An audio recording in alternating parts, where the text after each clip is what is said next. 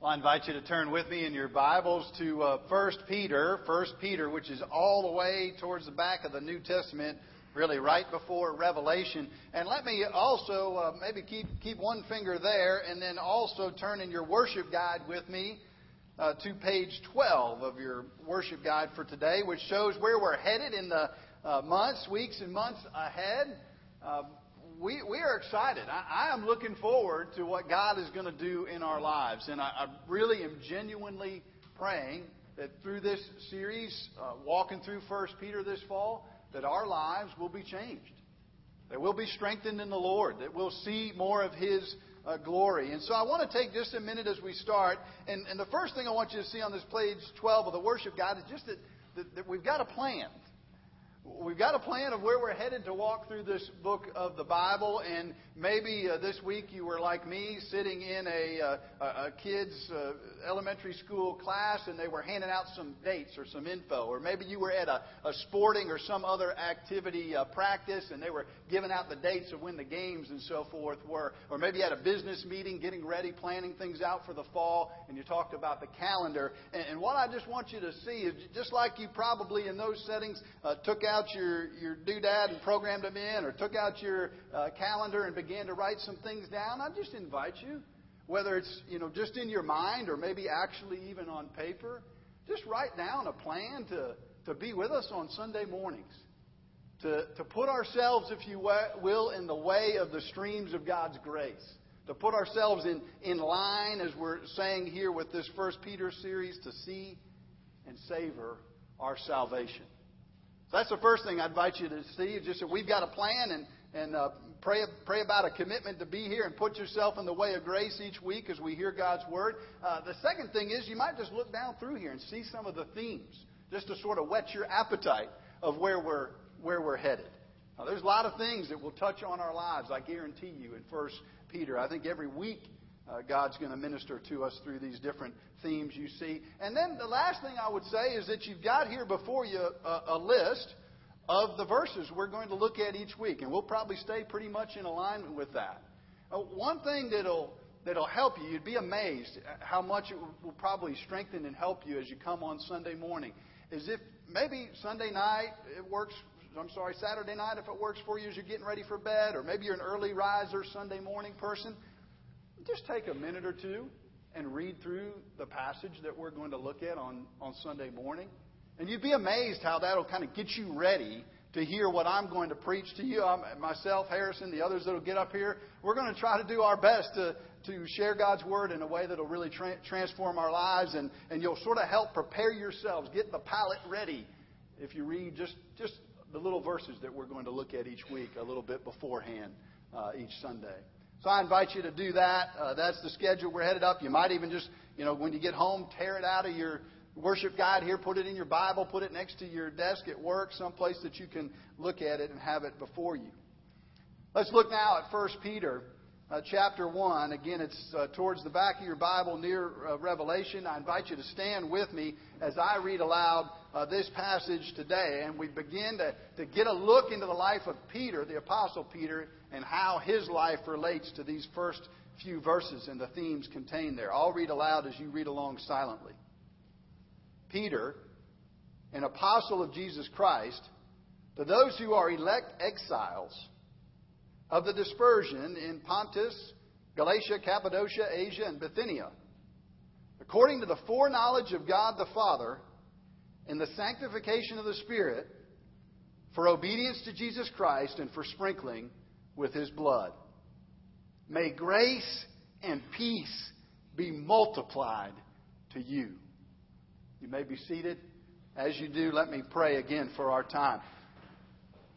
Oh, Father, I pray that we would see abundantly today, begin to see all that this book will offer to us this fall, of seeing and savoring the glory of our salvation. And I pray that in Jesus' name. Amen. Well, I don't know about you, but it's pretty common when you go out and are looking maybe for that new book, that new novel you want to read. Maybe it's a nonfiction work you're picking up. One of the things that's interesting, and it's in just about every book you see in the bookstore, and maybe you look at it as you're walking around the store, or maybe you've already bought the book and you get it home and sit down to start reading it.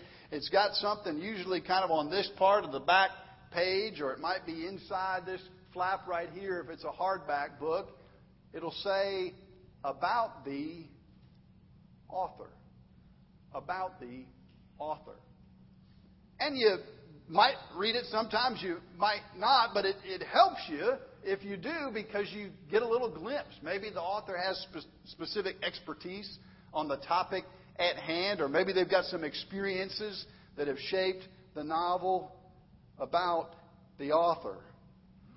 And that's what I want us to do today as we look at this book of 1 Peter and kind of get an introduction into it. Even as I'm talking, just go ahead and be thinking in your mind. If you want to, you can get out your worship guide, the back section of notes there, and jot a few notes. And begin to think about Peter. Peter in the Bible. And maybe you can remember 3 things about him. Maybe you can remember 15. But start thinking about some of those stories you may know and remember from the Gospels or from the book of Acts about Peter. And I want us to start off today by looking at one of those in particular that, if I was writing the sort of insert or the back page thing, the about the author for the book of 1 Peter, I think I would probably put it in there. It's in John chapter 21, which is back towards the front of the New Testament. Matthew, Mark, Luke, and John. I invite you to turn there with me and maybe keep your finger in 1 Peter because we'll get back there. It says this. John chapter 21, verse 15. This is the account of Jesus meeting with Peter. The last sort of eye-to-eye contact they've had is when Peter had denied Jesus 3 times. Denied that he knew him, denied that he was connected to him. And here we have this beautiful account of Jesus' restoration of Peter. Verse 15 says, when they had finished breakfast, Jesus said to Simon Peter, Simon, son of John, do you love me more than these? He said to him, yes, Lord, you know that I love you. He said to him, feed my lambs. And he said a second time, Simon, son of John, do you love me? And he said to him, yes, Lord, you know that I love you. And he said to him, tend my sheep. Then he said to him a third time. You see the parallels here. Simon, son of John, do you love me? Peter was grieved because he had said to him a third time, do you love me? And he said to him, Lord, you know everything. You know that I love you. Jesus said to him, feed my sheep. Truly, truly, I say to you, when you were young, you used to dress yourself and walk wherever you wanted. But when you are old, you will stretch out your hands, and another will dress you and carry you where you do not want to go. This he said to show by what kind of death he was to glorify God. And after saying this, he said to him, follow me. Follow me. Well, zoom ahead with me 30 or so years in the future for Peter to around the mid-60s A.D. He and the other apostles, Paul most notably, are proclaiming the gospel to every inch and every corner of the world, or seeking to, and being used in that way. And the early church father Clement records that during a time of intense Roman persecution that took place, not unlike some of the persecutions we see in various places in our world today, Peter was brought along with his wife, who was escorted first, she was, to her execution, and him forced to watch. And then Peter brought towards the cross that was prepared for him, and having, if you recall in the Gospels, rebuked the Lord Jesus for the concept, for the idea that Jesus was going to go to the cross and die for the sins of the world. Now Peter seeing the glory, seeing the majesty, the power of the cross, deemed himself unworthy to even be executed in the same manner of the Lord Jesus, and pleaded with his executioners, who obliged him, turned him upside down on the cross, and crucified him. About the author. About the author. We begin to understand who Peter is. We begin to understand where he comes from. Begin to understand this book of 1 Peter and the majesty of all that he writes for us and for our benefit. Peter, we know his name at first was Simon, and there were a couple of other Simons, Simon the Zealot and Simon of Cyrene and so forth. It was a common name. Jesus changed his name to Peter. We'll talk about that more in a minute. He was a Jew, of course. He was a fisherman. It's interesting, he was listed at the top of the list of disciples every place. He was listed along with James and John, who were the sons of thunder, and that three inner circle were particularly close to Jesus. And so while we don't have to go along with some of our friends that see out of that a reason for a papacy or a pope and handing down that authority throughout the generations, we certainly shouldn't be afraid to realize there's something special about Peter. He was the leader of the disciples. And what's interesting about that is to think, again, tap back into what I asked you a minute ago, the stories you remember about Peter. He had some real highs, didn't he? And he also had some incredible lows. He got to walk on water, for one. He got to see the transfiguration, which is kind of a wild thing, but it's basically where Jesus changed himself before them into an image, or displayed to them an image of what he was going to look like in heaven, something none of the rest of us are going to see till we cross over into heaven. Peter got to see it advanced. Preaching to 3,000 and seeing so many come to be saved. So he had some awesome highs. He also had some lows. I've already mentioned his denial of Jesus. He took that sword and forgot what the kingdom was all about and decided to try to chop away at the people coming to get Jesus. He wasn't on his A game at that point. Even later on in his ministry, we see that he displays prejudice against the non-Jewish believers. We read about that in the book of Acts. But he wasn't a perfect guy. And he understood then the beauty of God's grace, the majesty of the salvation that he enjoyed and that we, I trust, enjoy. And so I want to look at that. And I know we just have a few minutes today, but walk with me through this passage in 1 Peter at the beginning, these first two verses. It's a short little section of Scripture. And I want to take the life of Peter, some of the things that we know, and just take a minute to map them on the things that we see in 1 Peter verse 1 and 2, and think about how that relates to our lives. The first thing we see here is that it says in verse 1, he's writing to whom? The elect exiles. The elect exile. That's an interesting set of words to have together. They're chosen, but they've been expelled.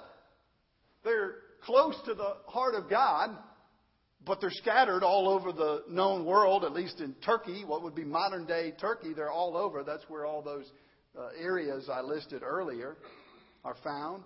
And a couple of things I want us to take away from that. One, real quickly, is just this. Regardless of where we are, whether we're exiled off in these far distant regions like the people he was writing to, or whether we seem like we're in just the perfect place, whether we feel like we're back in the backwoods or whether we feel like we're in the perfect place, God, because he has done a work of choosing, of calling us, of electing us, is right with us wherever we are and whatever we're facing.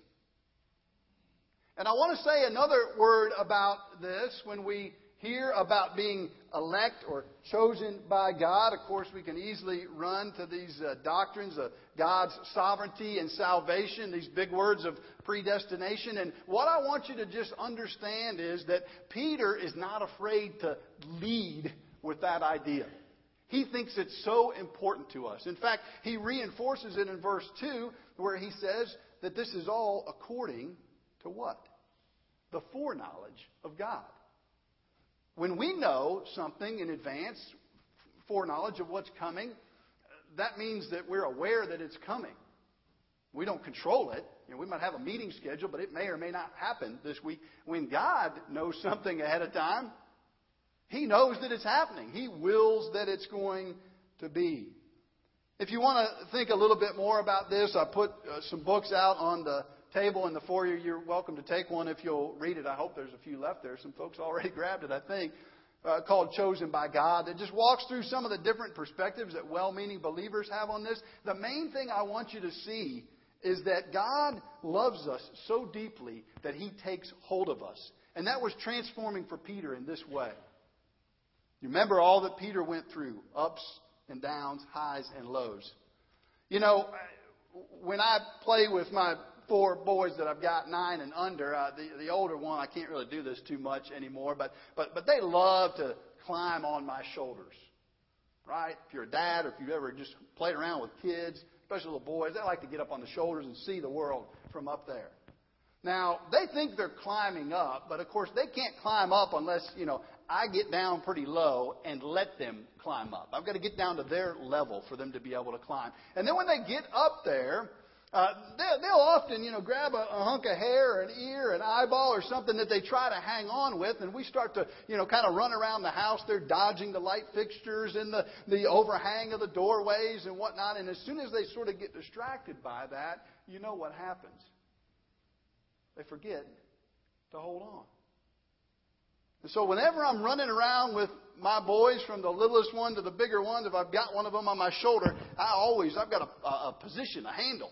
That is, I get the ankle, and I hold on to that ankle. And they might, slide a little bit this way or that way or tip, but they're not going to take a complete header off of my shoulders. Think about that. We think about the life of Peter. Peter took great encouragement from knowing that even though he was prone to wander away from the Lord, he was prone to let go, God was going to make sure to hold on to him. And the same is true for you and for me today.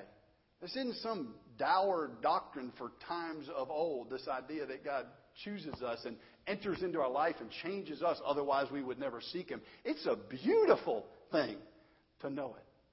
It's humbling for us to realize we never would have been smart enough or good enough or skilled enough to choose God. He had to enter in and reach and grab us. And it's incredibly exalting that He would deem to do that for you and for me. It's majestic in that way. So these are the people Peter's writing to, those that are elect exiles, people like you and like me. What's their spiritual situation, though, as he describes it? Let's look at that for a moment. It says in verse 2, in the sanctification of the Spirit, that's another big churchy word, for obedience to Jesus Christ and sprinkling with His blood. Here's all I want us to see here today. Just like in 1 Corinthians chapter 1, verse 2, you don't need to turn there.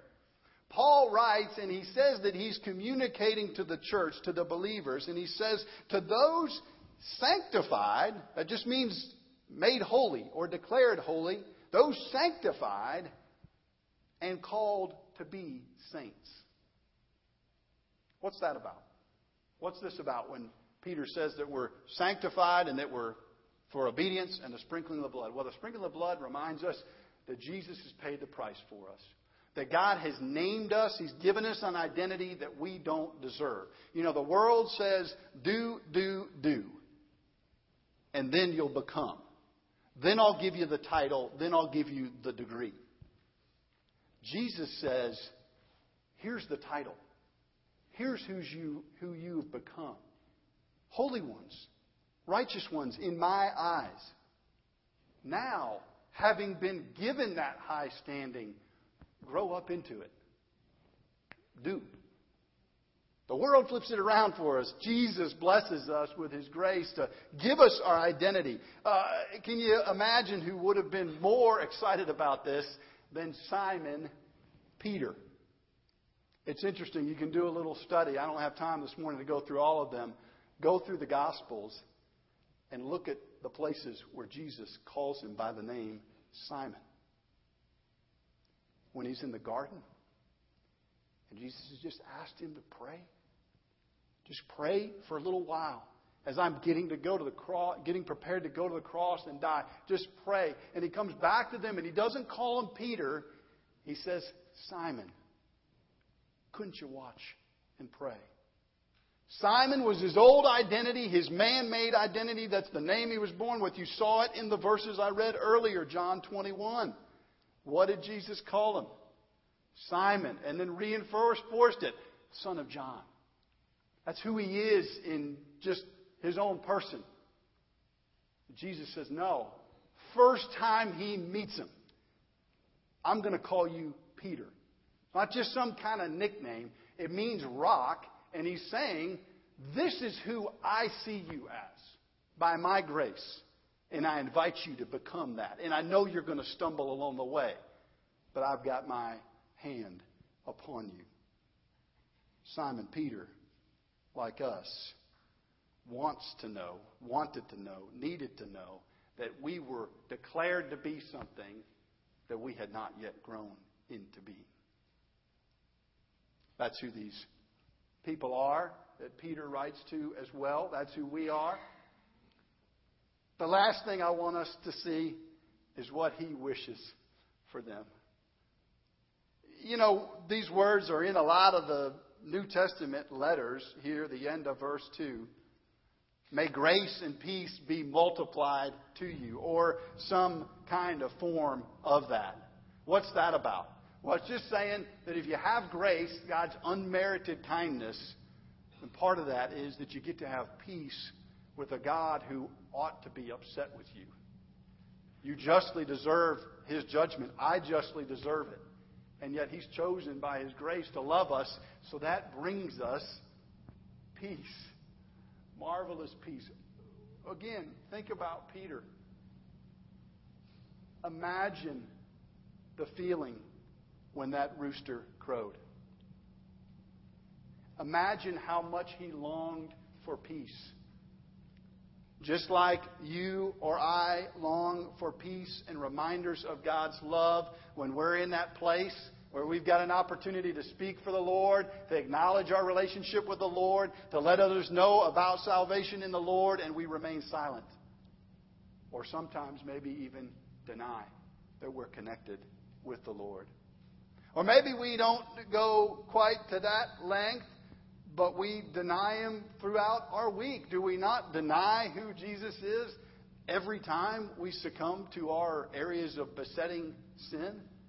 I don't know what it is for you. The gossip, greed, fits of anger, obsessive worry, eating disorder, sexual temptation, an attitude of self-righteousness, divisiveness, whatever it is.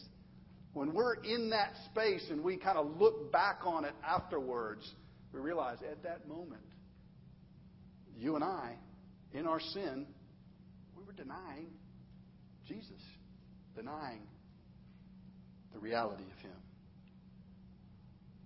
What an awesome thing, then, that Peter reminds us that because of Jesus' work, we have grace and we have peace through Him. Let's pray. Oh, Father, we give You thanks and praise today as we have looked at just these initial opening words to this book of 1 Peter. And we pray, Lord, that You would remind us today of the beauty of being elect, chosen exiles in this world, and strengthen us in that. Oh, Father, we ask as well that You would show us what it is not only to have received this gift of a new identity in you, to be declared holy even when we know we're not, and that the power of the gift of that new identity would change us, that we would grow up into who you've called us to be. Father, we thank you that you give us grace and you give us peace. We pray in Jesus' name. Amen.